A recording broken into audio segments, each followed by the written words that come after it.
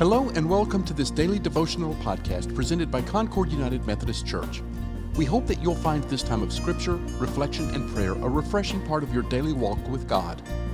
This series of devotionals follows our daily Bible reading plan, which coincides with our current sermon series, An Unlikely Advent, Extraordinary People of the Christmas Story. You can find the scripture readings for today by downloading our daily Bible reading plan. You can find that plan at concordunited.org/Bible. Finally, we invite you to share this podcast with family, friends, or anyone who might benefit from it. Today's devotional was written and presented by Laura Young. The scripture is Matthew chapter 10, verses 29 through 31. Reading the Bible in context is important. We don't want to just pull out a single verse or phrase without considering the verses around it. Reading today's verses in context, though, gets my mind going in all kinds of directions. Verse 28 says, "Do not be afraid of those who kill the body, but cannot kill the soul. Rather, be afraid of the one who can destroy both soul and body in hell." Yikes! Then verse 32 and 33 say, "Whoever acknowledges me before others, I will also acknowledge before my Father in heaven. But whoever disowns me before others, I will disown before my Father in heaven." Oh my, have I ever disowned Jesus? Most probably in some way. Do not be afraid, it says, but that is not the direction my thoughts are taking me.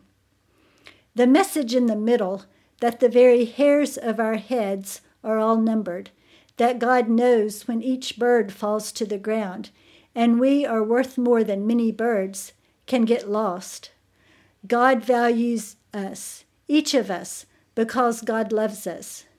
Jesus didn't hesitate to throw out some hyperbole and exaggeration to make his points, but I don't think he is exaggerating here.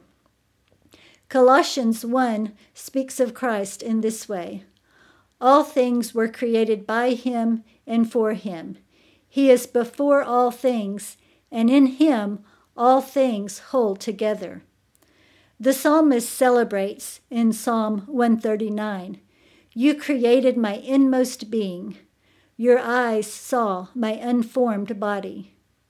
When I'm waiting on medical test results, I can be assured that God knows the results already. Nothing will surprise my Heavenly Father or catch him unprepared. My every heartbeat and breath are monitored by a loving God all my life long. I can trust God, and yes, as I learn to trust, I can learn not to be afraid. I can also love myself in the way that God designed me to love myself, through his love and care. As I thought about hairs on heads and how many sparrows and other birds are flying around, a favorite quote about daisies came to mind, with which I will close. Maybe a less obvious reason that this quote resonates with me is because of its underlying witness to God's love for each individual. Like me, you've probably wondered how, with so many people in the world, God can love each one. We have some individuality, certainly, but don't we all add up to a great human sameness? Maybe not. Or maybe if we do, God still delights and loves. Enjoy the following from G.K. Chesterton's Orthodoxy. "Because children have abounding vitality, because they are in spirit fierce and free, therefore they want things repeated and unchanged. They always say, 'Do it again,' and the grown-up does it again until he is nearly dead. For grown-up people are not strong enough to exult in monotony. But perhaps God is strong enough to exult in monotony. It is possible that God says every morning, 'Do it again,' to the sun, and every evening, 'Do it again,' to the moon. It may not be automatic necessity that makes all daisies alike. It may be that God makes every daisy separately, but has never got tired of making them.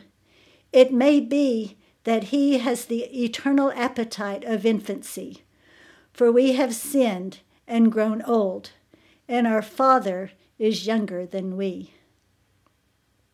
Let us pray. Thank you, God, thank you. You created us, and you watch over us with intimate love and an attention to detail that we can't begin to comprehend. Help us to trust you. Help us to worship you in spirit and in truth. Let our love for you flow out in love toward others, and yes, even love for ourselves. In Jesus' name we pray. Amen.